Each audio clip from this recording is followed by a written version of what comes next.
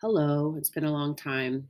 My friend left his microphone here because we've been working on stuff for my business. And so I thought it'd be a good time to come and do an update. And I want to start with an Andre update because I've been thinking about just how, I don't know, that relationship sort of evolved and it's so funny. And he's just so mysterious too. Like, I literally lived next to him for 7 years and I don't know his last name.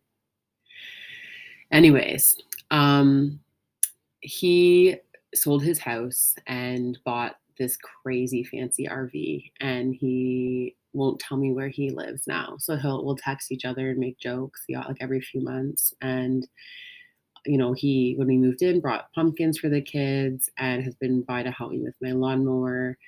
Um, anyway, he uh, he's just such a character. So I text him a few months ago and I'm like, yo, where are you now? Where are you at these days? And he's like, driving around your block. I'm like, okay.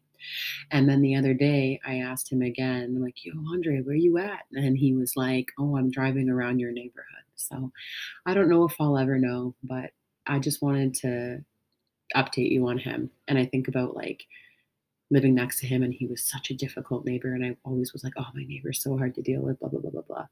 And then we ended up just kind of coming to an understanding and it's nice. Anyway, there's my Andre update.